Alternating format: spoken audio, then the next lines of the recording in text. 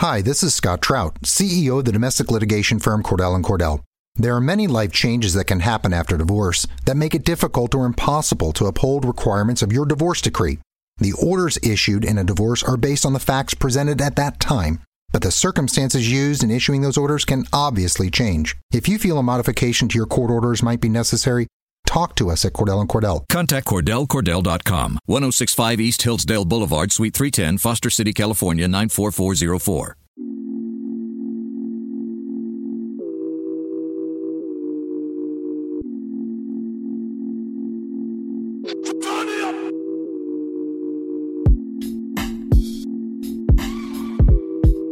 Hello and welcome into a new edition of the Denver Nuggets Daily Podcast. I am your host, TJ McBride of Mile High Sports. You can find all of our Nuggets coverage over at milehighsports.com underneath that Nuggets tab. You can also find all of my work over on my Twitter at TJ McBride NBA. So last night, the Nuggets came out without 6 players, including 3 starters, and beat the Oklahoma City Thunder 109-98. This is now the 12th time the Nuggets have held a team under 100 points. They have held the Thunder under 100 points in both the games that they have played against them. And Denver just keeps finding ways to beat great teams. And I want to get into all kinds of things from this game. There's going to be a lot to unpack, so it might be a little bit of a longer podcast. But I want to get into the Nuggets finding ways to beat great teams, even though they're shorthanded. I want to talk about Nikola Jokic and how he's carrying the Nuggets when they need him the most. I'm going to talk about Monte Morris picking up the slack with so many backcourt injuries and so much production that is needed with this Nuggets team. In addition to that, Torrey Craig has been defending extremely well recently, and he even added some offensive firepower to this game and was great on Russell Westbrook once again. This is now 2 games this season, the only 2 games that the Nuggets have actually played the Thunder in which Torrey Craig absolutely got the better of Russell Westbrook when he was defending him. Let's also talk about Jamal Murray. He's really starting to get under players' skin, and I kind of love it. He's leaning into the whole villain role, and that's kind of fantastic for this Nuggets team, and it's something the Nuggets needed. They need that edge, and we'll definitely get into more of that. And we'll also talk about some Twitter questions. I got a bunch of good Twitter questions. I picked, I think, 6 questions to dive into, and they're all different kinds of questions, so that'll be good. And then we'll look at the Nuggets' remaining schedule for the month of December and try and at least predict what the Nuggets will go in that stretch, because the games are actually pretty winnable outside of a couple tough ones. So we'll get into all of those things, but before we talk about all of that, let me give a quick shout out to the Regulators production crew. They are the ones who created the beats that you hear on the intro and outro of this podcast, as well as the intro back in from the advertisement read. And as well, when I talk about that advertisement read, Terrapin Care Station is a sponsor of the show, and let me give you a quick word from them before we dive into everything else. Before we get into the rest of the Denver Nuggets Daily Podcast, let me give you one quick word from our sponsors over at Terrapin Care Station. Since 2010, Terrapin Care Station has been providing patients and customers with high-quality cannabis products at everyday low prices. Serving the communities of Denver, Boulder, and Aurora, they offer their own flower and concentrates, as well as all the brands you love at prices that you just won't believe. They pride themselves in having the most knowledgeable and professional staff in the industry, and their team will work with you one-on-one to help you find the products that are perfect for you.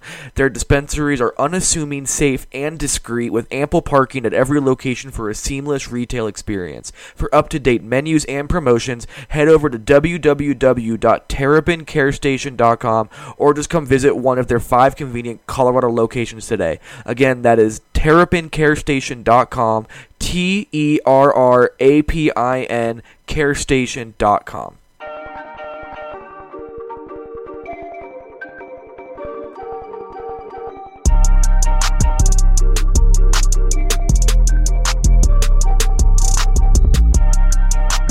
Alright, let's dive into all of the ins and outs of this Nuggets win over the Thunder. But before we get into everything about the Thunder game in particular, I want to reflect on just how incredible it's been that the Nuggets have been able to win games against quality opponents with so many players injured.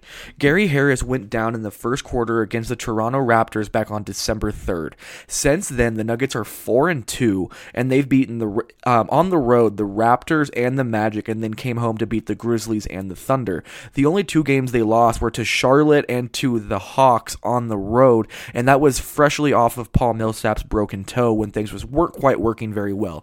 In addition to that, the Nuggets were playing their 9th and 10th road games in 11 and 12 games. So the Nuggets were just exhausted by that point in time. So it does make sense that the Nuggets dropped a couple of those games on the road trip, but overall, to not have Gary Harris and to not have Paul Millsap, and then to be able to go 4-2 in those 6 games is unbelievably impressive for this Nuggets team.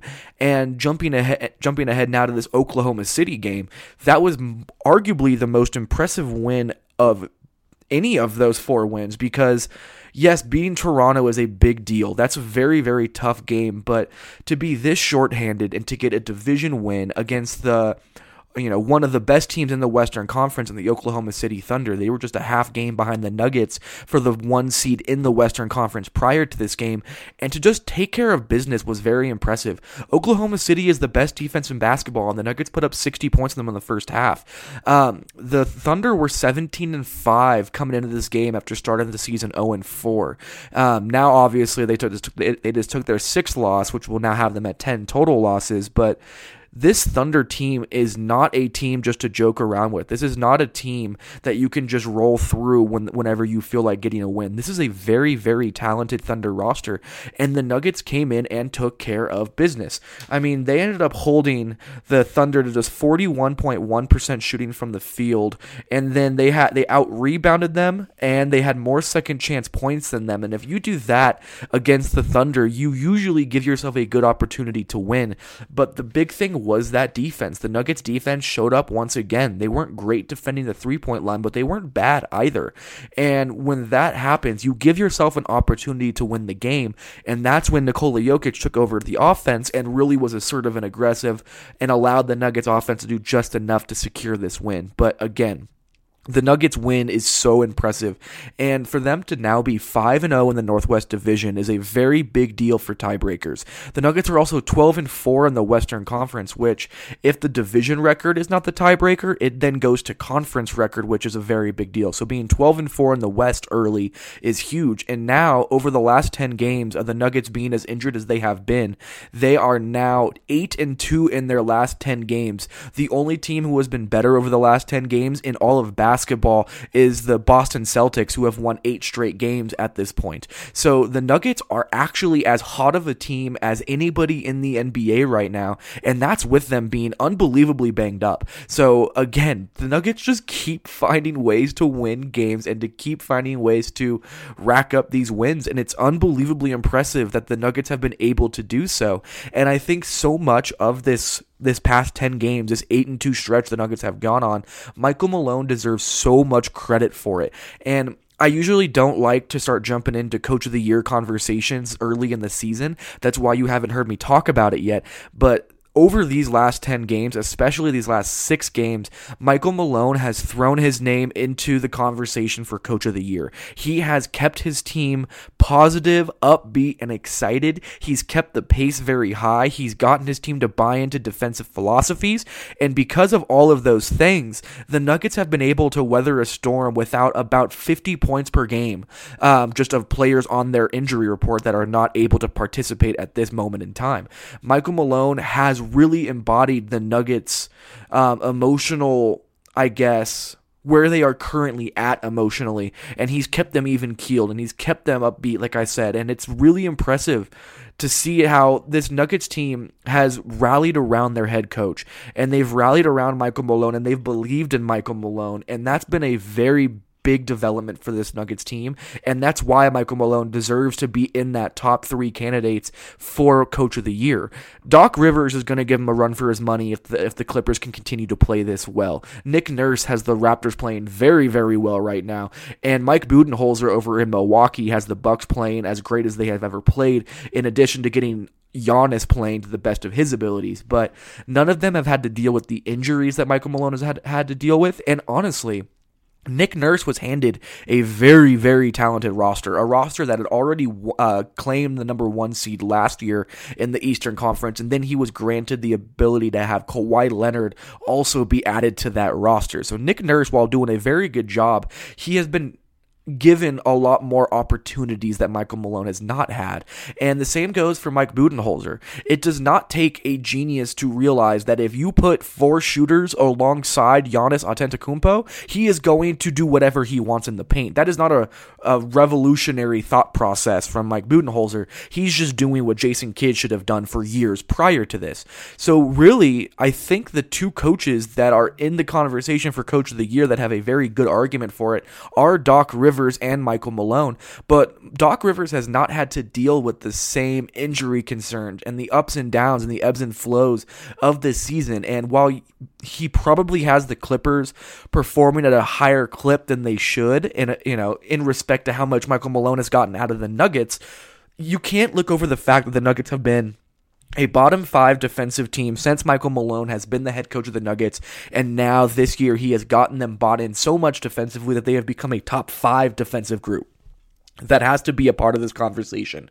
Sorry for the complete tangent onto Michael Malone here, but I think it's important to note how important he has been for this Nuggets team. And I'm currently working on a piece about how the Nuggets players view Michael Malone and how much of an asset he is. That should be up within the next week on Mile High Sports, so definitely keep your eyes out for that. It's a lot of great thoughts from Jamal Murray and from Trey Lyles and other players like that who have been able to benefit the most from Michael Malone being such a player's coach and a guy who gets the most out of his guys.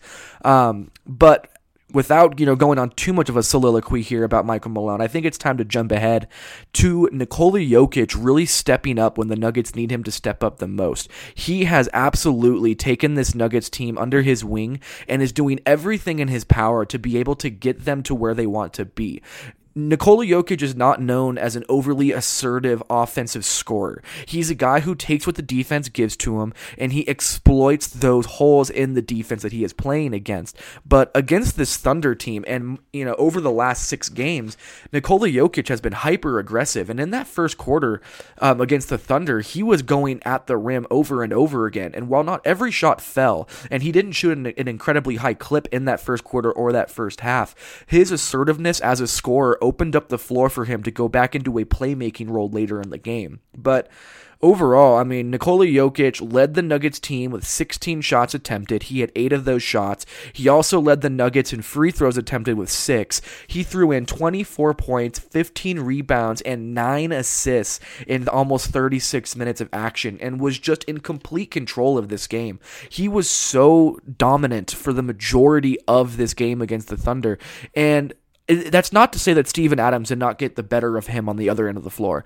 Nikola Jokic was not as good defensively in this game as he has been throughout the year, but Steven Adams was just a monster. He had 9 offensive rebounds in the first half against the Nuggets. Adams was an absolute force, and he just was able to hit whatever he wanted to once he got into the paint and had good post position. But overall, I think Nikola Jokic still managed to outplay Steven Adams and was able to be such an important fulcrum of this Nuggets offense. He was the orchestrator of the offense once again and has been that way for the past 6 games. And I know that I keep hammering the whole 6 games thing, and that's because it was 6 games ago when the Nuggets played the Raptors that Gary Harris got hurt. So he got hurt in the first quarter of that Raptors game. So including that Raptors game, which makes it 6 games for the Nuggets since then, Nikola Jokic is now averaging 21 points, 11.3 rebounds, 9.3 assists, 1.8 steals per game with a 112.9 offensive rating and a 103.5 defensive rating. That gives him a 9.5 net rating individually for this Nuggets team, and he's taken about 3 more shots a game, and he's taken about 3 more free throw attempts per game as well over that stretch. He has turned himself into an all-star player. He's played near an all-star level for the majority of the season, but what he's been able to do over this last 6-game stretch is absolutely all-star worthy, and Harrison Wind of BSN Denver has pointed this out just as I have, that this stretch without Paul Millsap, without Gary Harris, without Will Barton, up until basically the new year comes around, that stretch may be the stretch that Nikola Jokic grabs his first ever All-Star berth, because the Nuggets need him to do so much for them. And with him being able to come out here and put up 21, 11, and 9 as a center while grabbing 2 steals a game and being an overall strong defensive player for this team, that's huge for this Nuggets team with how injured they are, and it's going to give Nikola Nikola Jokic an opportunity to force himself into the national limelight, which should in turn give him the ability to become an all-star player this season. At this point, I mean, you're talking about him fighting off basically Steven Adams for the all-star berth as a center. I mean, when it comes to all NBA teams, as long as you include Anthony Davis in that category for all NBA teams, Nikola Jokic is probably the third team all NBA center right now behind Joel Embiid and Anthony Davis. He has been that good so far, and he is really forcing himself back into the forefront of everybody's mind for an all-star appearance, and he deserves so. He has played that well this year, and I can't wait to see if he actually is able to grab that, because it would be his first all-star game. And he said during the preseason that it was a goal of his to be an all-star player this year, and he is well on his way right now. In addition to the front court and Nikola Jokic really picking up the slack in a lot of ways, the other player who has picked up the rest of the slack with so many players hurt is Monte Morris, who just continually finds new ways to impact the game for the Denver Nuggets. So against the Thunder, Morris finished with 14 points, 6 assists, and 0 turnovers to continue his historic season in terms of assist-to-turnover ratio. But for him to also be 6 of 11 from the field, hit 2 of his 5 threes, and then get 3 rebounds just to help out, as well as 2 steals defensively, he continues to find more and more ways to help this Nuggets team prosper with so many injuries that they are currently dealing with. So Monte Morris, I mean, he's added a level of creation that normally Will Barton would fill. He's added a level of shot making that normally Gary Harris would fill, and he has been able to play with the starters, without the starters. He has the bench unit playing well. He is able to play alongside Nikola Jokic, which we saw in full effect against the Thunder. He was getting backdoor passes and passing out of the paint after getting passes off the cut from Jokic at the high post, and he was really finding his niche within the offense when playing alongside Nikola Jokic. Yes, he's going to have the ball in his hands as much as anybody not named Nikola Jokic when playing with that starting unit, but he was still able to keep the ball moving at such a high level that he was creating open looks and creating hockey assists that Nikola Jokic really started with the breakdown of the defense in dribble handoff sets with Monte Morris. And not enough can be said about how good defensively he was as well.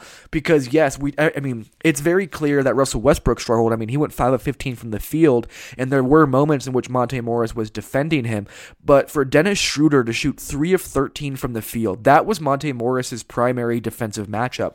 And yes, his numbers have been good defensively, but there's things that he does on the floor that don't get seen, that don't really get realized about how important Monte Morris has been for this Nuggets team. And in the fourth quarter, there was a play late in the game where he straight up boxed out Steven Adams by himself, one-on-one under the rim. He got his entire body into Steven Adams, and while he didn't move him backwards, he was able to keep Steven Adams at bay under the rim. There are very few centers who are able to do that, let alone 6'2", 6'3" point guards with a slender build. I mean, that just speaks directly to Monte Morris's toughness and the fact that he's been able to give the Nuggets some scoring, some playmaking, high-level defense, and everything in between. He's been huge for the Nuggets' ability to weather this storm with all of these injuries that they are dealing with, because he has been so good in so many ways so far this year, and I can't say enough about Monte Morris. He has been spectacular for the Nuggets, and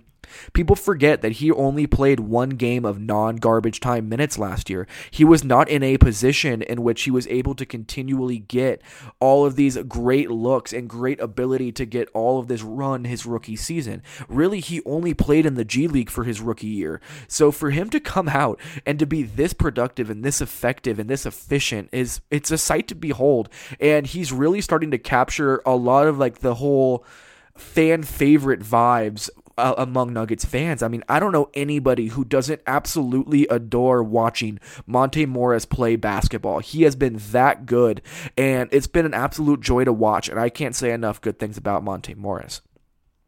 The other player in this game that was, again, lights out, just as he was when they played the Thunder in the first meeting this season, was Torrey Craig. I talked about how Torrey Craig was great defensively on Russell Westbrook. He held Russell Westbrook to 5 of 15 from the field in this game. He had 4 turnovers as well and was an overall -9 in this game. And that was a big part to do with Torrey Craig, who continually finds ways to get under the skin of Russell Westbrook. I mean, he just drives the man crazy. Over the past 2 games, that the Nuggets and the Thunder have played this season, Westbrook is a combined 11 of 38 from the field and just 2 of 15 from 3. That has everything to do with Torrey Craig. He has been the primary defender on Russell Westbrook. And if you can limit Westbrook to end up being your 3rd highest scorer of the game and to have him shoot 5 of 15 from the field, unless Paul George goes absolutely bananas, you put yourself in a very good position to be able to win that game. And that's exactly what Torrey Craig did. But in this game, it was different because it wasn't just the defensive production that you got from Torrey Craig. Torrey Craig also managed to throw in a career-high 15 points on 6 of 7 shooting, including 3 of 4 from 3. When Torrey Craig is able to be a plus offensive player in addition to his energy and his defense, it makes him a legitimately helpful NBA player and a real NBA rotation player who can give teams very good minutes. He played 35 minutes tonight against Russell Westbrook's 36. Malone employed Torrey Craig every single time that the Thunder employed Russell Westbrook, and Craig was overall a +9 in this game, which was very good because, I mean, think about it. The Nuggets won this game by 11 points and Torrey Craig was a +9. That is not a coincidence. That absolutely spells out the fact that Torrey Craig was instrumental in the Nuggets win. And when he also adds in 5 rebounds, 2 of which were offensive, and 3 assists as well, just for good measure, that's a great game from Torrey. That is exactly what the Nuggets need from Torrey. And again, he was just awesome. I mean, he was even hitting step-back mid-range jumpers in this game. And yes, 15 points as a career high does not seem like much, but people forget that Torrey Craig was averaging like 25 points per game in the G League. This is not a guy who is without offensive skill. He may not be as skilled as most NBA players are offensively, but he has the ability to produce for teams offensively when he gets going. And that's exactly what happened against the Thunder, and his offense was direly needed for this Nuggets game. Without him able to hit those threes and able to score in the paint, the Nuggets don't win this game. Flat out, full stop. He was that good. Torrey Craig was one of the most important Nuggets players in this game, and because of that, he deserves as much of respect as Monte Morris did in this game as well. He was very, very good, and that's such an important development for this Nuggets team. And the other player that I thought was strong was Jamal Murray. He had some maddening plays, but he had some very good plays as well. Overall, he was 8 of 15 from the field, but was 0 of 4 from 3. He wasn't the playmaker he has been, but he had 9 rebounds in this game, but unfortunately, he coupled that with 5 turnovers. Jamal was really a mixed bag in this game, but that's not what we want to talk about when it comes to Jamal Murray. What we want to talk about is his scuffle at the end of the game with Russell Westbrook. So I think Jamal Murray likes this, but let's just go through what happened first and foremost. So there was going to be a jump ball. Jamal Murray had his spot outside of the jump ball circle waiting for the play to start. Russell Westbrook tries to move Jamal Murray off of his spot, and Murray stands his ground. That's when Westbrook then turns and pushes Jamal Murray, and that is really when everything escalated. So Murray kept John at Westbrook after he pushed him. And then my favorite part of this entire altercation was Nikola Jokic immediately throwing himself into the middle of that scrum in order to protect his point guard Jamal Murray. He threw himself right in front of Russell Westbrook and started talking a lot of talk as well.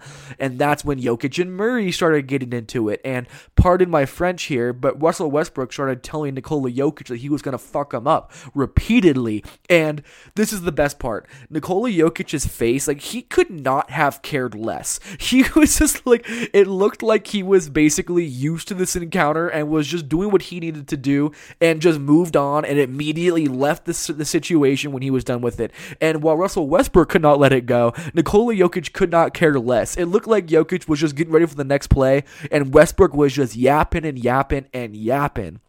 Then Jamal Murray and Westbrook started getting into it again. Michael Malone had to come onto the court to pull both Murray and Nikola away from the argument. Double technicals were assessed to both Russell Westbrook and Jamal Murray. And then finally, they had the tip ball. And this was the best part. The tip goes out. Jamal Murray catches the ball in a full sprint with nobody in front of him and gets a wide open layup in transition off of it.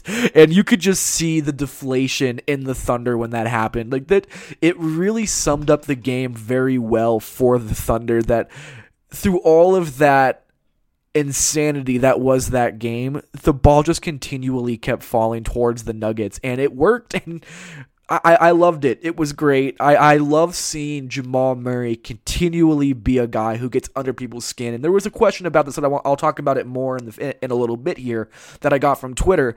But Jamal Murray, he enjoys getting under people's skin, I think. I genuinely do. And it's giving the Nuggets an edge that they did not have before. Before we jump back into the rest of the Denver Nuggets Daily Podcast and get to some Twitter questions, let me give you one quick more word from Terrapin Care Station for all of your cannabis goods in Colorado. For the next month, they're going to be doing $69 ounces and $39 ounces. They're going to be doing $20 Terrapins, that's the house shelf only, $5 cones, which are those cone joints, and then 25% off all Double Bear concentrates. In addition to that, go down there and let them know that Mile High Sports sent you. Maybe they'll give you a little bit of hookup. They're great at what they do. And again, if you want to find them anywhere on the internet, that is terrapincarestation.com. Definitely go check them out for all of your cannabis goods and products.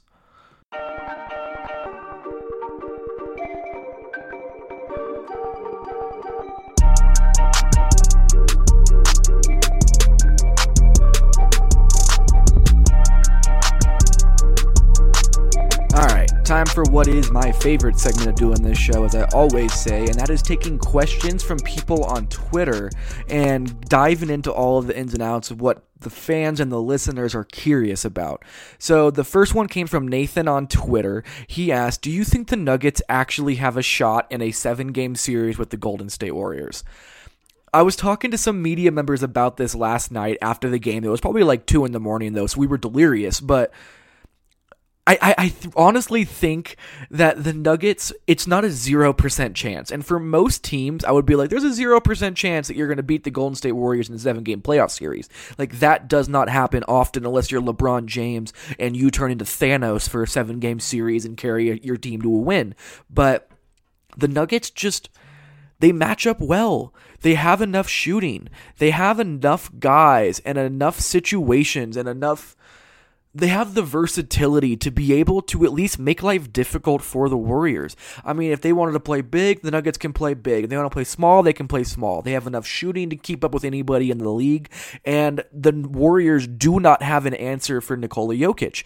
One of the things that I think is most interesting about Nikola Jokic and about the Nuggets matchup with the Warriors is that the Warriors have to put Draymond Green, their best defender, on Nikola Jokic for at least the majority of the game. But what that does is that it forces Draymond Green to entirely focus on nobody else on the floor but Nikola Jokic when he's defending. So that means you don't have him stunting down. You don't have him causing the chaos as the rover defender as Draymond Green has done so many times in his career. So listen, I'm not going to say the Nuggets would be favored. I'm not going to say that they would even have a 20% chance to beat the Warriors in a 7-game series. What I'm saying is that it's a non-0% chance, and that alone is very impressive for what is the second youngest team in all of the NBA and the Denver Nuggets. I do think they match up well. I think they match up better with the Warriors than they would match up with, let's say, the Rockets, for instance, or LeBron James. The one thing I would say about this, though, is that the only way the Nuggets would actually end up meeting up with the Warriors in a playoff series is if it was either the second round of the playoffs or the Western Conference Finals.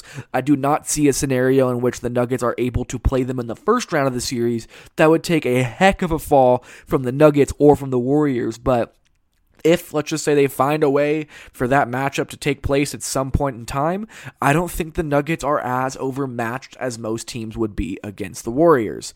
The next one, Jordan Scott on Twitter, a regular listener of the show who I appreciate quite a bit. He asked, what do you think Trey Lyles' trade value is around the league?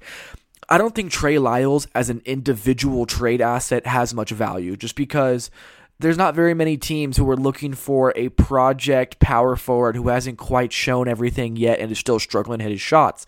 Where I think Trey Lyles' value lies is that he is a great throw-in for a bigger deal that would involve a guy like Jamal Murray or Mason Plumlee, or a bigger deal for a guy like Bradley Beal, or whatever, more of a blockbuster type trade would look like. Trey Lyles is an addition. He is a trade sweetener. He is not somebody that is going to be individually moved for anybody else out there in the NBA. And if he did, it would be much more of a fringe move than it would be a move that actually moves the needle for the Nuggets. So I do not think that there's a whole lot of individual trade value for Trey Lyles. His value lies in him being a trade sweetener instead. John on Twitter, as he always does, asked for an update on Will Barton. And the reason I wanted to talk about this today was because I do think Will Barton is getting closer and closer and closer. So Sunday, December 16th, which you may be listening to the show that day, that you may be listening to it on Saturday, that will be 1 week since he was then deemed to be on a week-to-week basis. So in my opinion, and this is speculatory, this is guessing, this is not confirmed, this is not sourced, I have no background information on this, but I do think that Will Barton will likely be back in 8 days from Saturday, December 15th. That would put him at December 23rd-ish area, which I believe would put the Nuggets, it would probably have him returning the day after Christmas when the Nuggets take on the Spurs in San Antonio, or it would be Saturday before that, which would be, I believe, the 23rd against the Clippers in LA that he could return. I would be surprised if they had Will Barton return for a road game, so I think Friday the 28th when the Nuggets take on the Spurs in Denver would be a more likely time for Will Barton to return, but he's close. Like, it is not insane to think that Will Barton could be back within the next 8 days, and that would be huge for this Nuggets team. Sean on Twitter asked, is it a good thing for Jamal Murray to be a villain? I've wrestled with this question a lot recently, and I'm not 100% sure of my answer. I do think that Jamal Murray enjoys being the villain. I think that Jamal Murray wants to be the guy that gets under people's skin.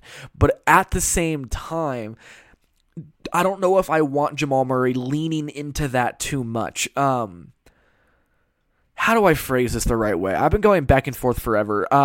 I do think it's a good thing. I think that Jamal Murray being a little bit of an aggressor and a little bit of an asshole on the floor gives the Nuggets a different edge that they did not previously have.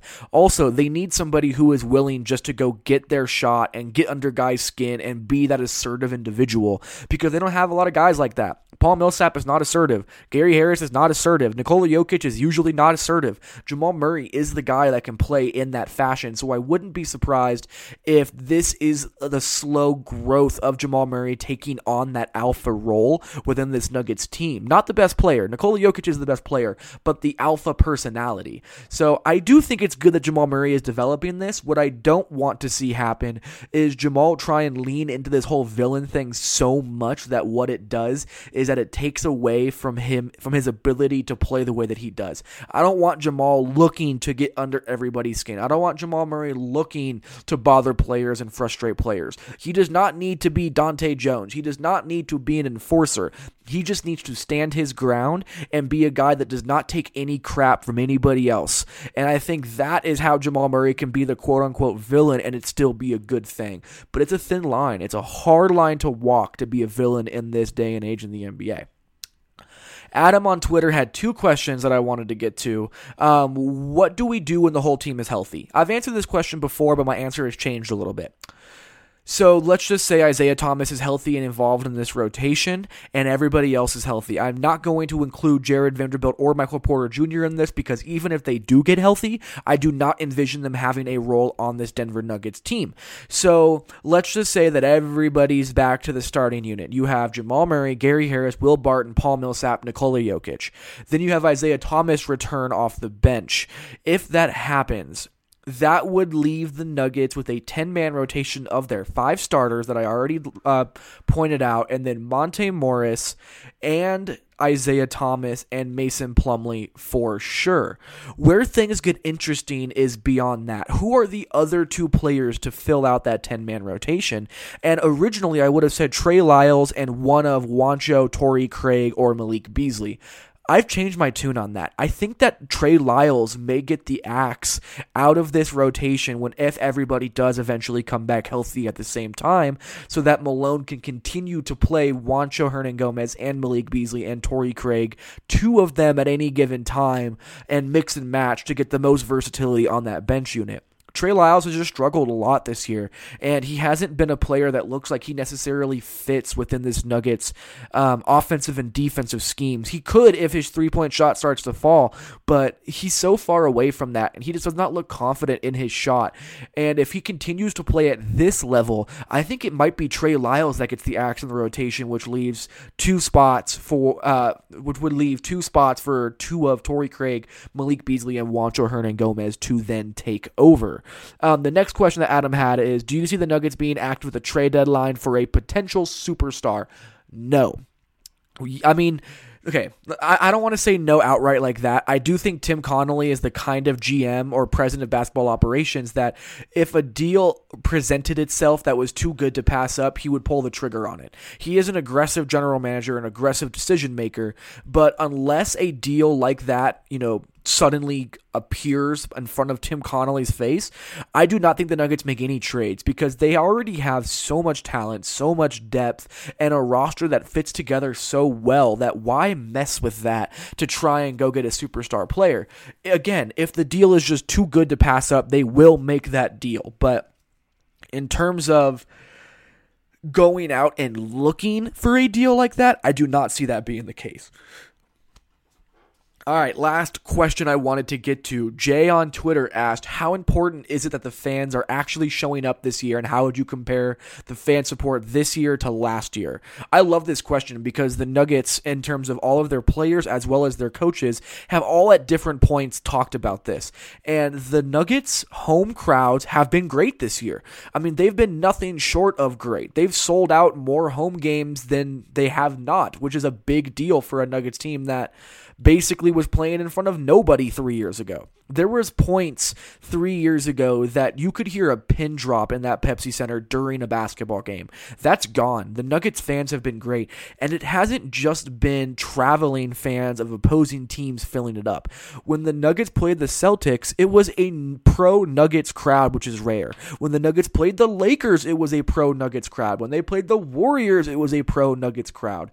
It genuinely seems like this Nuggets team is developing a following within Colorado that they have not had since that 2012-13 season when they ended up winning 57 games. But I think it's a very big deal that the Nuggets fans are showing up because when you have that kind of extra energy to dip into when things get tough, it makes the Nuggets a better team. And it's been great to see Denver able to have that kind of fan support after fighting to get that fan support for so many years. So great question from Jay. That's one that was very important to touch on. So looking down for so we're halfway through December. It is December 15th today as I record this podcast on Saturday. So that means there are 16 days left in December. Oh, I'm sorry, 15 days left in December. I have not been sleeping much recently. So what they have coming up next is Sunday at 6 p.m. Mountain Standard Time.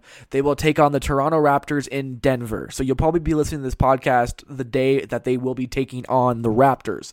They then have one day off, and they will take on the Mavericks in Denver to finish out their 4-game homestand. They then have 3 days off before going on the road to take on the Clippers in Los Angeles in what will probably be an absolutely great game. The Nuggets have already beaten the Clippers once this year.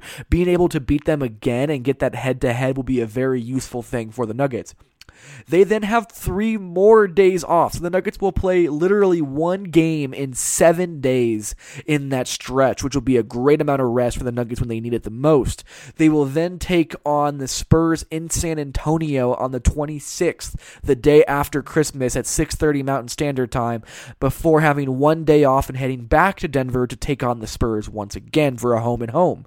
They then will have a back-to-back in Phoenix the next day to finish out December. So, looking at the schedule, the Nuggets will probably lose one of the 2 San Antonio games. It is so hard to beat San Antonio when you play them back-to-back twice. That's just not something that I envision the Nuggets being able to pull off. So, let's just say they have 1 loss there. They lose to the Raptors because it's not fair to pick the Nuggets to beat the Raptors in Denver down 3 starters because the Raptors have been so good. That means the Nuggets have the capability of going 4-2 in their last 6 games. So that would be 1, 2, 3, 4, 6 games. So if they go 4-2 in their last 6 games in December, that would be incredibly impressive. And they could do so because they have so much time off. I mean, when you have a day off the Raptors, a day off the Mavericks, 3 days off the Clippers, 3 more days off San Antonio, and then a day off before taking on the Spurs and the Suns on a back-to-back, there's enough rest there for the Nuggets to grab a couple more games. I think the realistic goal is to go 3-3 just because that Clippers game is kind of a coin flip, but if the Nuggets can stay above 500 in this stretch with all of these players hurt and go into the new year with players coming back seemingly every week, they're going to put themselves in a fantastic position to be able to suddenly put themselves back among the upper echelon teams in the entire NBA and begin surging and get back on track and get momentum in January and February before their big playoff push begins. The Nuggets have put themselves in a very advantageous situation even despite all the injuries. And it's been very incredible to watch. And these next 6 games to finish out the last 15 days of December are going to be hyper interesting to see how the Nuggets handle all of that. Thank you guys so much for listening to the podcast. I can't tell you what it means to me. I know this was a little bit of a longer podcast, but there was a lot to unpack from this game. Thank you for following along. Thank you for telling your friends. Thank you for sharing it on Twitter, everything like that. Thank you to Terrapin Care Station for sponsoring the show. Thank you to Rod Simba on Instagram and the Regulators production group for putting these beats together for all of this. Thank you to everybody who has allowed this Nuggets Daily podcast to continue to prosper and grow. Please go to iTunes, subscribe to this podcast, rate this podcast, leave a comment for me to look back to. Reach out to me on Twitter with feedback. I am at TJ McBride NBA on Twitter. My DMs are always open and my email is in my Twitter bio. If you want to sponsor this show, reach out to me. We're always willing to listen to new sponsorship opportunities for this for the Denver Nuggets Daily podcast. And again, I can't say it enough. Thank you for following along. There will be another podcast coming out Sunday night that you'll probably hear Monday morning after the Nuggets take on the Raptors. But until then, keep it locked to Mile High Sports for all of your Nuggets needs. And thank you very much for listening. Have a great rest of your day.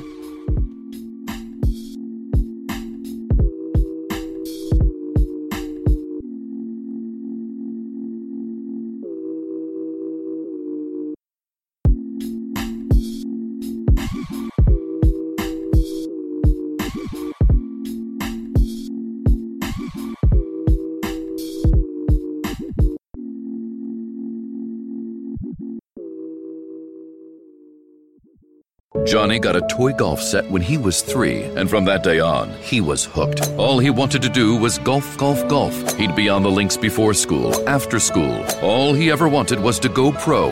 And then, one day, when he was holding his grandson and thinking about his 12 handicap, Johnny realized it just might not happen for him.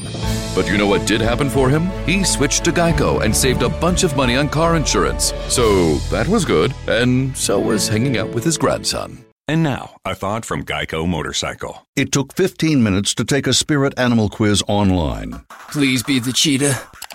Please be the cheetah. And learn your animal isn't the cheetah, but the far less appealing blobfish. Oh, come on. To add insult to injury, you could have used those 15 blobfish minutes to switch your motorcycle insurance to Geico. Geico. 15 minutes could save you 15% or more on motorcycle insurance.